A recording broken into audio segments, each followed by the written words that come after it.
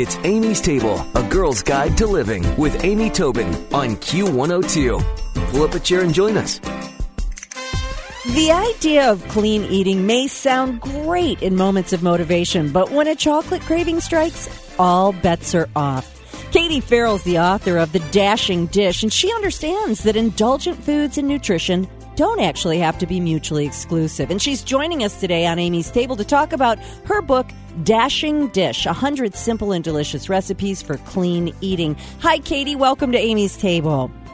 Hi, Amy. Thank you so much for having me. Well, I have to ask you, let's kind of define it as best you can. What is clean eating? Well, just like the term healthy eating, I think it's a little bit different to every person, but to me, clean eating is truly just getting rid of as many processed ingredients in the recipes that I create as possible. And so really just as true to the ingredients form as possible. So I try to use whole foods, and I stay away from white sugar and white flour as much as possible as well. And so to me, that is truly just the essence of clean eating. It's just keeping foods in their original form as nature intended. So let me ask you this. Of course, we all keep hearing about white sugar and white flour, and if we don't get that message soon, well, shame on all of us. But so you'd like to see us ditch that from our pantries and our cooking. Are there any other foods that just sort of as a general rule you'd say don't belong in the clean eating diet? Well, you know, in my personal recipes, I actually don't use any butter as well. I try and swap out as many ingredients as I can that are just really processed and have a lot of different ingredients that are added to them. So if you look at the back of a nutrition label or the ingredient list, if you see things that you can't even pronounce, you can't even recognize, I really try to stay away from all of those types of ingredients. That makes a lot of sense. So, okay, getting away from processed white sugar, white flour, butter. How about what are some things that you say, come on, people, add these in? These items are just some of the basics of a clean eating lifestyle. Sure. I personally love, especially in baked goods, I love to use oat flour. And so you can actually just make your own, and that's what I love is you can just buy old-fashioned oats, and if you're gluten intolerant, you can buy gluten-free oats, and you can find those in any grocery store, and you can actually just make them in the blender. So I just grind up some oats in the blender, and I use oat flour to replace the white flour in all of my baking recipes. Another ingredient that you can also use if you need to stay away from grains completely is almond flour. So again, you just buy almonds and you can just grind them up in the food processor or your blender, and you can make almond flour. And so that replaces white flour in a lot of my recipes as well. You know, I think that one of the biggest things is, as you mention on the flap of your book about, okay, this all sounds good. I'm really motivated, but all of a sudden I'm hungry. And, how do I make those instant choices? Now, of course, I know your answer is going to be planning and prepping, but what are some clean eating sort of snacks or pick-me-ups that you say we can make ahead and keep ready for that moment when the motivation is starting to wane? Mm-hmm. I'm glad you asked that because I think every single person struggles with that, including myself. I mean, I'm human too. I have moments where I'm like, oh my gosh, I need chocolate or I need something quick and now.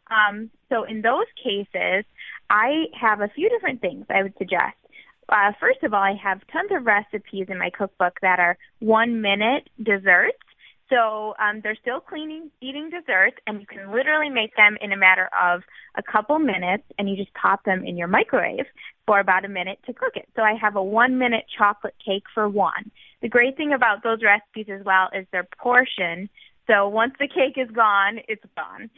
So you don't have that temptation of a whole cake sitting around. Well, I'm going to interrupt you for 1 second. I am looking at this carrot cake for one, thinking, oh my gosh, in 5 minutes. And you're right, it's so adorable, and it's a little teeny tiny layer cake, but, that's awesome. Yeah.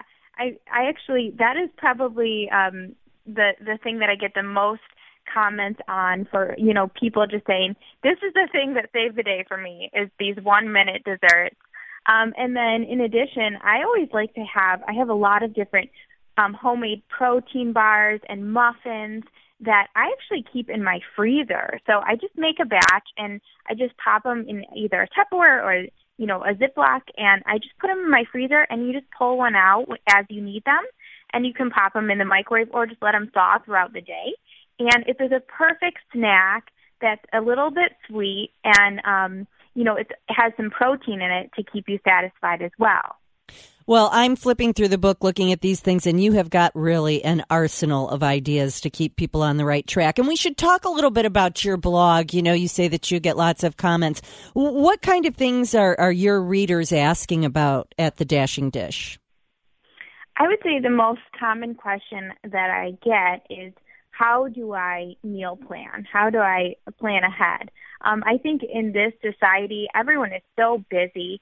And, the thought of healthy eating always sounds great, but people tend to get a little bit overwhelmed, especially when, you wake up and the last thing on your mind is planning ahead for dinner. So I love to teach people at Dashing Dish how to plan ahead, how to plan meals in a realistic way. I even have some meal plans on my site. So if you're just totally overwhelmed with the thought, that's a great place to start. And then in addition, I have tons of crock pot recipes.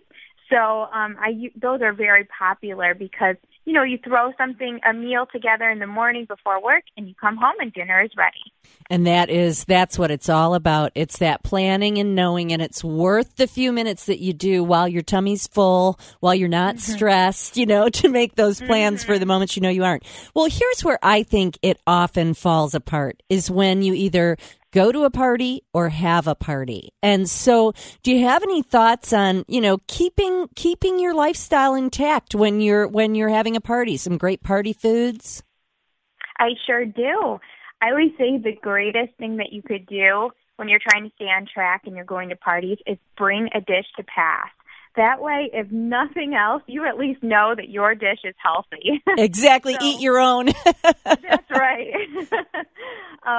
And, I have tons of recipes in my cookbook and on my website that are great appetizers and great passing dishes. So, and also desserts. I usually like to bring, especially around the holidays, my own healthy version of a dessert.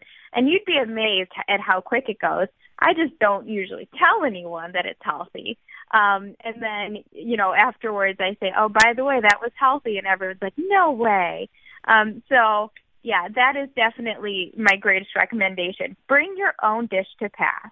If you're just joining us, we're speaking with Katie Farrell about her book, Dashing Dish, 100 Simple and Delicious Recipes for Clean Eating, and also her blog by the same name. And Katie, I always have to ask people, there's often somebody who gets, in a certain realm, in sort of a vertical, that might not be the right word I'm looking for, but in a, you're interested in clean eating. Often people are taken there from something that occurred in their life or in their health, or how did you get interested in and become an expert on clean eating?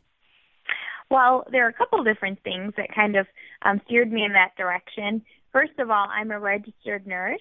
So just learning about the human body and just being fascinated with it during nursing school, I really started to realize that everything we put into our bodies, it affects every single cell in our body. And so I started to realize, wow, I really want to take care of and nourish my body with good, clean, and whole ingredients rather than, like I said before, things that you can't even recognize on the ingredients list. I mean, it's a little bit scary to think about. And then in addition, I actually, when I was 14 years old, for about 6 years, went through eating disorders. And a big part of the healing process for me was learning to cook and make healthier versions of the foods that I used to eat and really develop a healthy relationship with food. So that was actually a big part of me learning how to cook clean and healthy recipes as well. See, I think all that you just said sort of ends up in the recipe. I really believe when people come at something with that kind of passion and knowledge and real sensitivity, you know what I mean? I think that it makes for a pretty amazing result. I think people will be able to taste that experience, knowledge, and caring in the food, which I think is very cool. Well, it's interesting. I just was listening to a dietitian give a lecture a couple of days ago, and it was fascinating, sometimes eye-opening, sometimes scary, but she talked about the fact, the numbers were staggering, Katie, like 71% of cancers and strokes, I may have that number off, are lifestyle induced. And how much of disease is really due to our own behavior and how much can really be changed nutritionally. Yes. And, speaking of being a nurse, I worked with type 2 diabetics a lot. And, one of the greatest feedback that I could ever receive is that people that have are on tons of medication for type 2 diabetes have come to me and said, changing my lifestyle and also adding in, these recipes where there's no white flour, no sugar, has completely eliminated all of my medication. I don't have to take any of my medication because I'm completely in the clear by my doctor. And so it is proven scientifically that with type 2 diabetics, you are actually able to reverse it by your lifestyle changes. Yeah. So, think of how powerful that is. That is incredibly powerful. And it's interesting. I think that diabetes was the highest lifestyle figure. I think it was in the 90s that 90 some odd % of it was not only preventable, but changeable by lifestyle. So it's incredible. Well, okay, I'm motivated. And you know what I'm going to do? I'm going to try some of your fun little snacks and desserts and have them ready to go for when I'm not motivated. And what's great is Katie even has a list in it for top 10 tips for eating healthy on a budget, which is a really very helpful guide. So Katie Farrell, thank you so much. I'm going to put a link to all of this on amy-tobin.com. But thanks so much for speaking to us today, and I hope we get a chance to speak to you again. And don't forget to check out Katie's book, Dashing Dish, 100 Simple and Delicious Recipes for Clean Eating, and also her blog by the same name. Katie Farrell, thank you. Thank you so much, Amy. Stick around for another helping from Amy's Table on Q102. Q! It's Amy's Table with Amy Tobin, yeah. Q102.